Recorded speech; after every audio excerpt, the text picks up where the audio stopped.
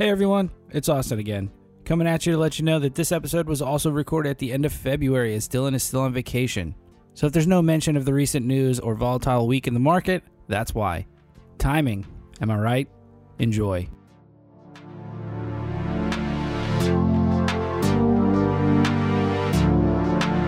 Welcome to Industry Focus, the podcast that dives into a different sector of the stock market each day. I'm your host, Emily Flippen. I'm Jason Moser. I'm Nick Seipel. I'm Dylan Lewis. And today we're talking financials. Today we're talking consumer goods. Wildcard Wednesday. And we're talking energy. And today we're talking tech. Let's dive in. It's Friday, March 13th, and we're talking about the cloud. I'm your host, Dylan Lewis, and I'm joined by Motley Fool premium analyst Tim Byers. Tim, Friday the 13th. You feeling a little worried, like a little superstitious? The coronavirus is hitting us around the world, so yeah, I am feeling a little superstitious here, Dylan. I'd be lying if I said I wasn't. Yeah, I think that's a very reasonable and measured approach to have. Certainly, we've seen the stock market react to the coronavirus and maybe feel a little superstitious as well. Do you have any superstitions that you uphold? Any, not breaking mirrors or avoiding cracks in the sidewalk? I do avoid cracks in the sidewalk. I think that is just habit. I don't know why that is, but I got a little, I looked down when I was a kid, and I'm like, I'm just going to jump over every one of these things. And I still think I unconsciously do that as an adult. Well, it's one of those things, like if you're walking down the street with your parents or something like that as a kid, you got to turn everything into a game, right? So you wind up hopping over the cracks and all that kind of stuff. I'm with you on that one, Tim. And I figure it's better. It's probably better to be on the more structurally sound parts of the sidewalk anyways. Oh, totally. Yeah, I don't want to fall into any cracks. Not in the stock market, and certainly not on a sidewalk. Yeah, I grew up reading Shel Silverstein. I know how that story ends. I don't need to see it. Yes. Austin, our producer, any superstitions for you? Aside from, all of the baseball ones. Yeah, of course. One that's always stuck with me is lifting your feet going over a railroad track. Yeah, I think I subconsciously do that. Yeah, it's just something I never even think about, but I noticed it like last year, I think. I was like, oh, that's weird.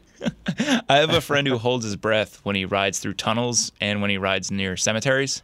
And it's great as long as he's not the one driving. It becomes problematic when he is the one who's driving the car. So in any event, I hope everyone's having a nice, safe Friday the 13th. And maybe you'll listen to a little Stevie Wonder, some superstition to get yourself rid of any bad omens or anything like that.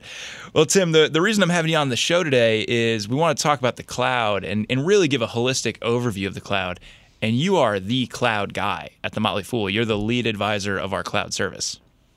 Yeah, we call it Cloud Disruptors 2020. It's part of the Discovery universe, which is Tom Gardner's universe of stock picking services. It's a real money portfolio. We launched it in January, and we're really excited about it. And what we think is the thesis that we have for this is that the cloud is bigger than you think it is. And we find very often, Dylan, that investors and people that are writing about the cloud or thinking about the cloud, they conflate it with software as a service. And so basically anything that is software that you access in a browser. So Salesforce.com is maybe the poster child for this, but that also includes things like Zoom and Slack and other companies that we like here at the Motley Fool.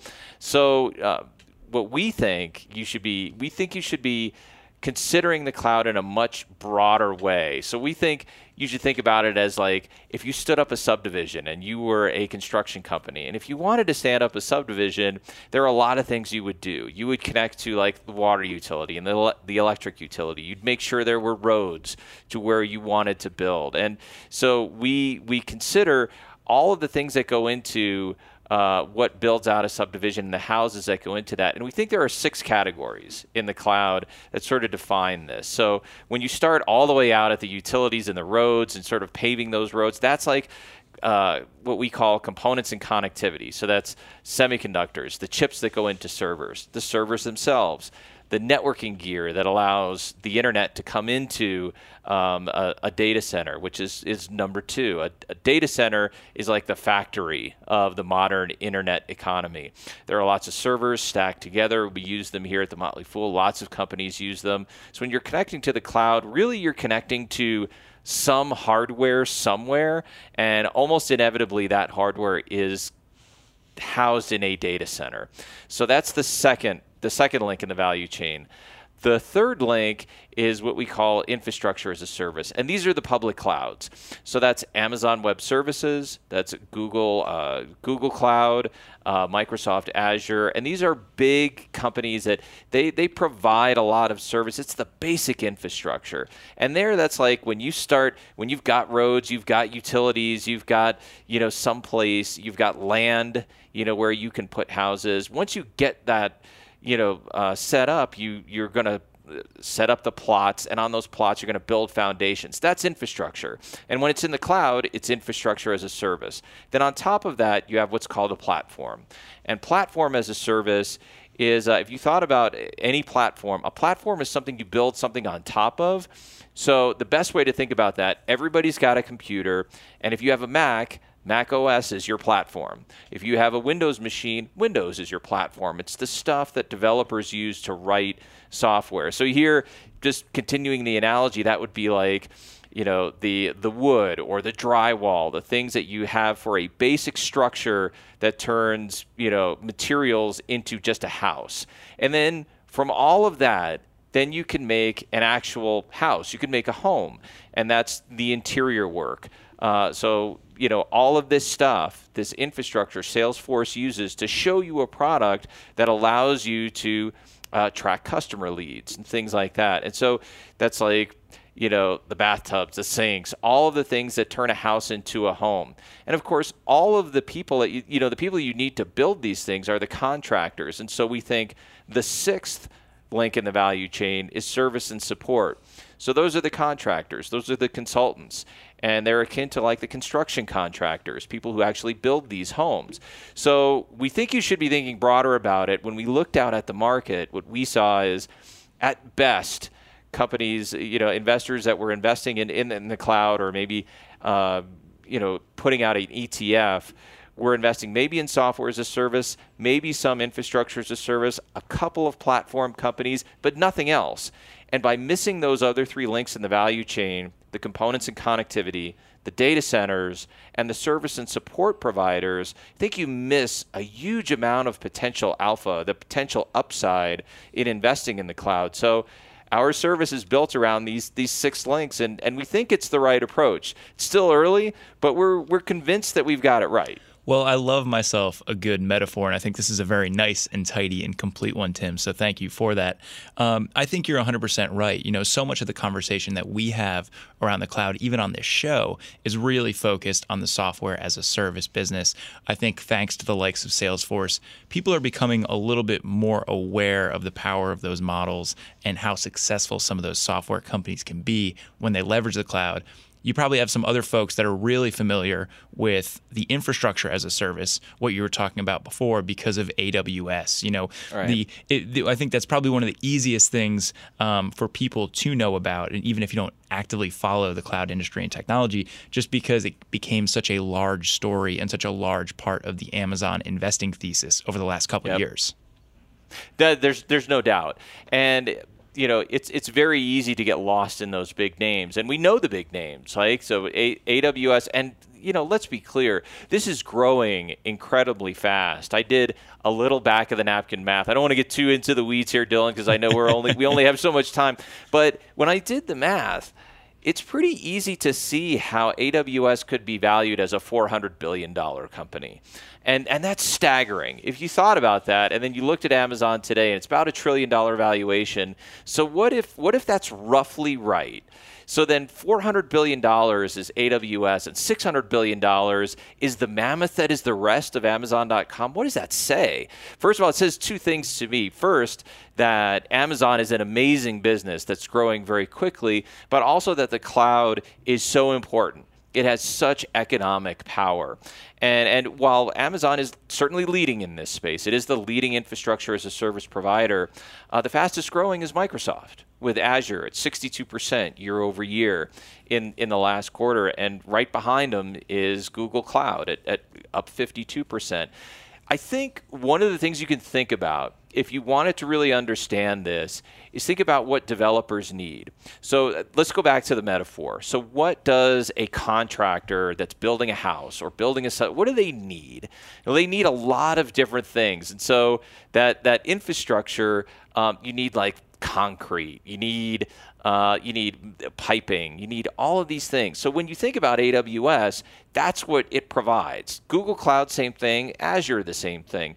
In order to pour a foundation and do it really well and have it be steady, you need these things. So in the software world, a developer will pull these pieces of infrastructure that are available through Amazon Web Services by swiping a credit card. They'll pull a tool and say, well, I need to write a transactional system, and I'll pull these 3 tools from AWS to do that. That's what infrastructure does. And on a platform, say, like a Office 365. That's another platform that we all use for productivity software. It's also software as a service, but all of these things sort of fit together for the purpose of creating software that we can use every day. So kind of the best way to think about this is, what do developers use?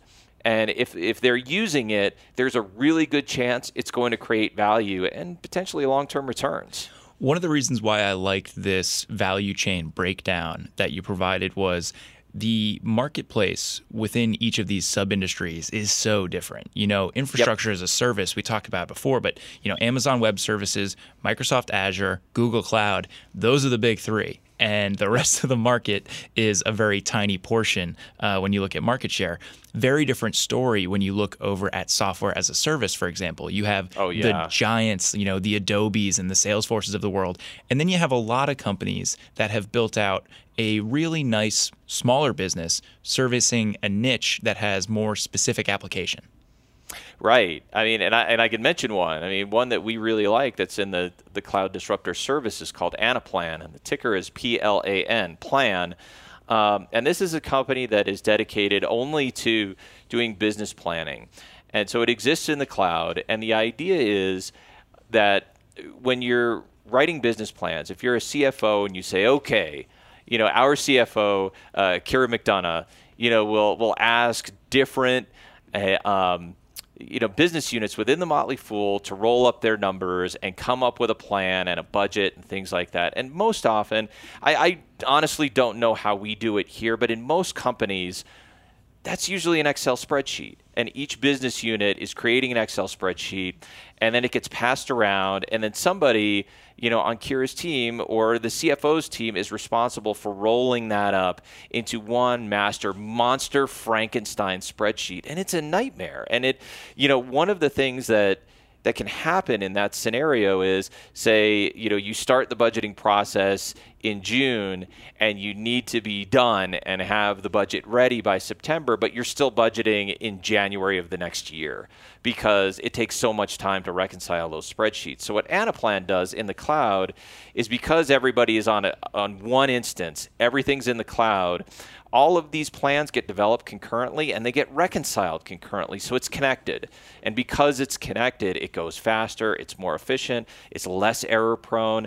And we really like this business. And what we're seeing is that big companies that need to solve this problem are writing big checks, and they're writing more big checks. And so they've created essentially a giant backlog at Anaplan. They have about $319 million. It's not a big company in terms of revenue, but their backlog is almost triple that. That's pretty amazing. So if you're talking about a company that's actually writing longer term contracts, that should give you that gives you some insight into how much faith customers have in the business. And frankly, that's how Salesforce really got traction. It would write these really long-term contracts, lots of deferred revenue. And by deferred revenue, we just mean revenue that a company has said, okay, I've committed to buy in year 3, but Salesforce, in signing that contract, can't really say that that's revenue that's booked yet. It's just revenue that's coming and is very unlikely to get canceled. That's what deferred revenue can be. So anyway, Anaplan really fits this model. It's a little bit like Salesforce in that regard. I'm hesitant to use the comparison there because really there's only one sales force, but in terms of how this company is growing, it's a little bit reminiscent of that, and we like it a lot. Yeah, that's a heavy comparison. Anyone that follows the software as a service space knows. I mean, that is the company that really created software as a service as we know it, and kind of created the gold standard for how to operate a business like that. Okay, so that checks the software as a service portion of this value chain. I also want to talk a little bit about platform as a service. I think sometimes the two of these can kind of get combined together, Tim. They really can. Infrastructure as a service and platform as a service get confused a lot because what's the difference? Like, where's the line between, like, okay, so go back to the metaphor. Aren't I going to be building, while I'm, standing up 2x4s and I'm trying to build a structure, the skeleton of the house, probably going to be laying pipe too, right? So I'm going to be building some infrastructure and a platform basically at the same time. And yes, that's true. So these things do get confused. And it is also fair to say that Microsoft, Amazon, and Google, the three biggest infrastructure as a service providers, also provide some platforms as a service. I'll give you one example of that is a little bit technical, but bear with me for a second. So Google, a few years ago, created a technology, an open source technology called Kubernetes. And essentially, all Kubernetes does is it orchestrates. It's basically like a conductor. If you thought of like these components, these things called containers, as players in an orchestra, Kubernetes is the conductor. And so containers are really simple. They are little bundles of software that can be self-contained. And what makes Kubernetes so powerful is it allows you to orchestrate as many of these containers as you want. And so it's kind of like a platform. And that exists inside Google Cloud Platforms. It's an infrastructure as a service, and it's a platform as a service. Now, there are companies, though, that are independent, and they really are platform providers. And one of my favorites, Dylan, I know you've talked about this, I think with Joey on previous podcasts. That's right, yep. We talked about Datadog. Datadog, I mean, the dog has got bite. It is... It's a great company. It's growing very quickly. The way to think about Datadog, and I know listeners are probably going to be familiar with this, but the way I think about it is it solves a really big problem for developers. When you go in and you can stand up a dashboard and you can see, like, where is my code failing or where is it slow? And then it points you to that. And so as an IT management team, so a CIO can say, you know what, I can see where the problem is, and then talk to developers, and they can fix it. Instead of the way it used to be is, well, we're having a problem, and we don't know whose fault it is. Is it the CIO's team that demanded some new workflow, and now the thing that we thought we built for one reason is now being used in an entirely different way? And so the developers did nothing wrong, but the CIO's team is to blame? Or is there an error in the code and we don't know which it is? And so Datadog solves that problem. It uncovers where the problem is, and then developers and IT teams can get to the business of solving it together. And that's something that the founders of Datadog saw very early. It speaks to a very common problem, especially inside companies that are growing very quickly, and consequently, Datadog is growing very, very quickly. It's a smart solution. We use it here, and our developers love it. And while that's anecdotal, I usually find that if you talk to developers and even a small sample set, and they say, not just, nah, but they say, oh no, we really can't live without this, that's a signal. You need to do more research than that, but that's a really powerful signal in a lot of instances, and we're getting that at Datadog. 100%, Tim. I mean, I think you could say the same for a company like Twilio. That was a kind of developer's best friend type company, something that made it a lot easier, kind of gave people the building blocks to work all of this communication functionality into apps and things like that. The real selling point for me with Datadog being a wonderful business is that net expansion rate number. We talk about it all the time with as-a-service companies. It's basically their comps number. And I remember when Datadog went public, that number was around 140%, which is just remarkable. What's incredible, too, about this business is a lot of hype because of that number and because of some of the crazy growth. I think they doubled year over year right before they went public when it came to their revenue. this has actually been a stock that has held up with their valuation. They weren't one of the 2019 IPOs that nosedived as soon as they reached the public markets. So the results continue for them. They continue to put up great numbers, and clearly the growth story is intact. Oh, 100%. And it not only is the growth story intact, but what that net expansion rate tells you is that customers are relying more and more on Datadog. That's what we like about that metric. And you're right. The best way to think about it is, so restaurants have like foot traffic, and they measure comparable store sales from the year before, and that's what a net expansion rate is. You take the cohort of customers from a year prior. If they're still around, what are they spending? Are they spending more? And if it's 146%, which I'm pretty sure that's what Datadog was when it came public, that means they're spending 46% more. That's extraordinary.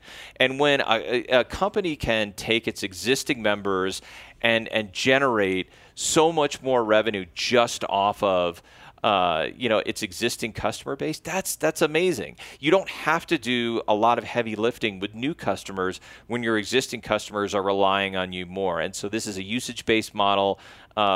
Customers are doing more with Datadog. I don't see any reason why they're not going to continue doing that. That is something to watch, by the way. So one of the beauties of the SaaS model, or just the as-a-service model in general, a lot of these companies, because they are subscriptions, they depend on being able to sell a customer, keep them, and sell them more over time. And the ones that do this really well, you mentioned Twilio, they've been great at it. Datadog is really good at it. Fastly is another one. That ticker is FSLY. Has been really great at that over time. So you want to keep watching these companies that win a customer and then grow with them over time. The SaaS companies and all of the as-a-service companies tend to really be obsessive about this metric, and for good reason. If they're doing it well, then you can really bank on that growth. It's just easier to forecast continuing growth when they're able to keep customers embedded in the system and using it more often. So, Tim, a lot of our conversation has been focused on the as a service. We talked about infrastructure as a service with all of the cloud providers, platform, and now software as a service as well. Do you find that that's where most of the interesting investable ideas within the cloud are, or are there things over on the data center and component side that are also interesting to you? All of it is very interesting to me. I think so.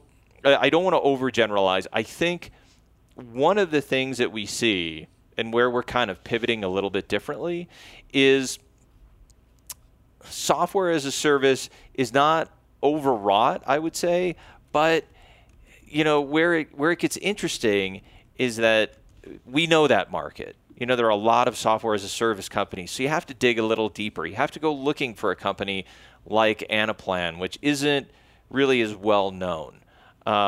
But in infrastructure as a service and platform as a service, I think those are amazing opportunities. And frankly, as giant as Amazon is, I think that's an amazing opportunity. In fact, I've already gone on record elsewhere, so I'll go on record here too and say that I believe that Amazon will be the first $2 trillion tech company, and maybe the first $2 trillion company, period, just because of the value of Amazon Web Services. I see that happening. So I think there's a lot of upside for that business. But I also think, to answer your question, man, there's a ton of opportunity in data centers and components and connectivity, and in the service and support providers, especially actually in the service and support providers, because they kind of just get thrown away, which is really unfortunate. So let's just take one. This is another one we have in cloud disruptors, Accenture, which doesn't seem like a disruptor at all because it's such a massive company. Based in Ireland, it's been around for years, the former Arthur Andersen. But here's the thing. Accenture does an extraordinary number of cloud-centric projects for really large companies around the world, and helping companies get set up and stand up new clouds, new projects in the cloud. And they're also doing innovations inside their own company and then publishing the software that they create into a very popular repository owned by Microsoft called GitHub. And GitHub is where a lot of developers go. That's just, if you were to, again, let's keep the metaphor going. that's kind of that's the tool belt. So if you're a developer, if you're a contractor, you go to GitHub to get the tool you need to do the particular job that you need to do in order to get the house done. That's where you go and get tools, and a lot of them are open source. And so Accenture has developers who are contributing. They're just throwing software into GitHub, and they're doing it all the time. And some of the really interesting companies that do this well, Datadog is another good one. Datadog has a lot of good stuff that they're piling into GitHub. And that's something to watch, but I'll talk about it in a second. But just finishing up on Accenture, I think if you are looking at services companies, these contractors, they have very sustainable long-term relationships with big companies, and that's very stable revenue, and so they can pay stable dividends without sacrificing a lot of growth. I think the same thing is true in the data center businesses. So you have a company like Equinix, which has a lot of customers. They pull these customers into their data centers, and then they connect those customers together inside their data centers. And so there's a built-in incentive to stay in your Equinix contract over the very long term. And so they just keep piling up recurring revenue, just year after year after year. And of course, it's a REIT, it's a real estate investment trust, so they return 90% of their profits to investors as dividends. So you get some growth, but you also get some income. And what we like about this approach of having just not only the software disruptors, but also these other providers around them, not only do you get the whole value chain, but you get some growth, you get some income, you get some stability, and it's a little bit, it doesn't look like the stock market, so it's not really exactly correlated to, say, the returns of the S&P 500. And that can be useful, too, if you're an investor that's really looking to outperform over the really long term. So I do want to always say one thing. This is just, if you happen to be somebody who's interested in the tech space and you want to kind of understand a little bit what the investors are looking at, do yourself a favor and on Google sometime, just take your company that you're looking at and say, take Datadog, GitHub, and just enter that into a Google search. Look at what Datadog is putting on GitHub. And when you see a number of those repositories, and a lot of them have 300, 500, 1,000 plus stars, and basically that's like the Facebook the thumbs up of software. That tells you that, boy, developers really like this stuff. It's just a way to get a sense of the pulse of what developers are really interested in. So just try that sometime. It's anecdotal. It's not something that's going to give you a perfect signal, but it's the kind of thing that we look at when we're looking at what developers really care about when they're building software. Yeah, Tim, that reminds me of looking at the Glassdoor reviews for the companies that you might be buying stock in, right? You're looking for all these indicators, especially in a space where expertise is a little harder to come by. If you're not a developer, that world can be very intimidating. But to be able to look and just try to find signals for what's the quality of this business's work. Do people like working there? We always like having these little ways to approximate that, and I think that's a great tip. Yep.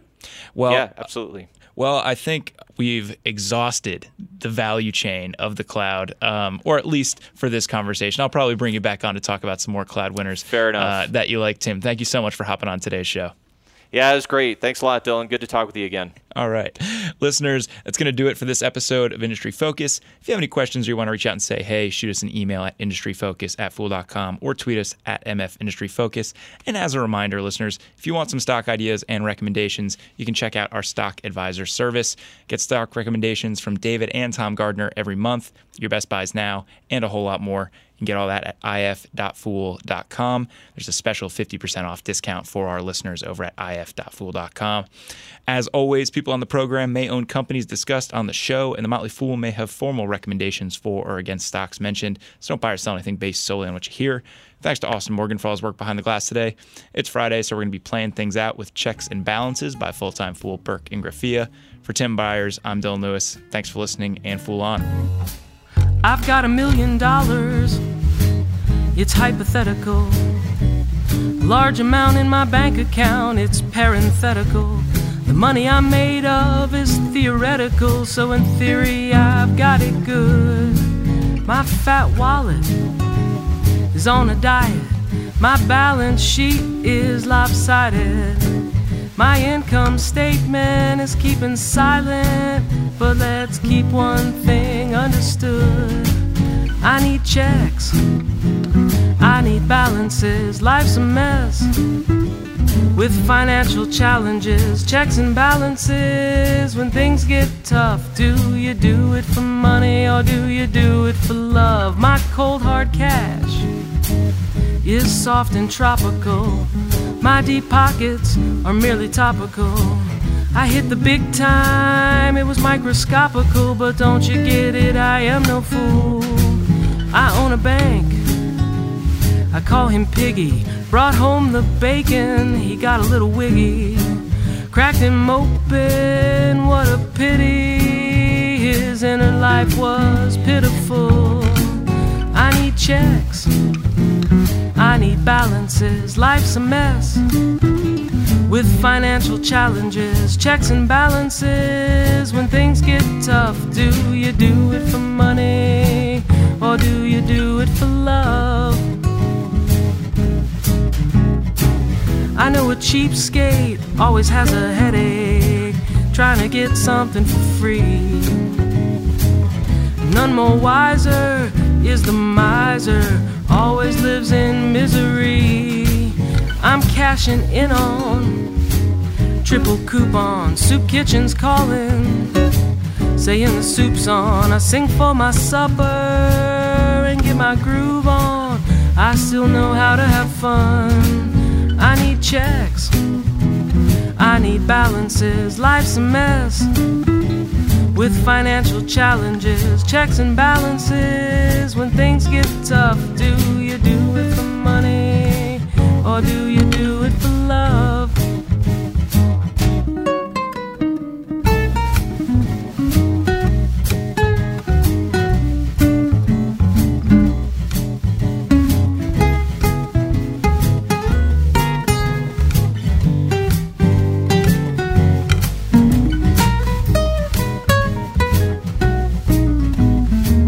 I know a cheapskate always has a headache trying to get something for free. None more wiser is the miser, always lives in misery. I own a bank, I call him Piggy. Brought home the bacon, he got a little wiggy. Cracked him open, what a pity. His inner life was pitiful. I need checks, I need balances. Life's a mess with financial challenges. Checks and balances. When things get tough, do you do it for money or do you do it for love? Do you do it for money or do you do it for love?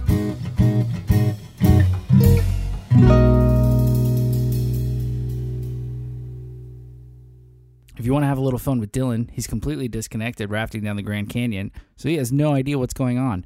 Make sure to tweet him at Wiley Lewis in pure panic to let him know how much you really missed him.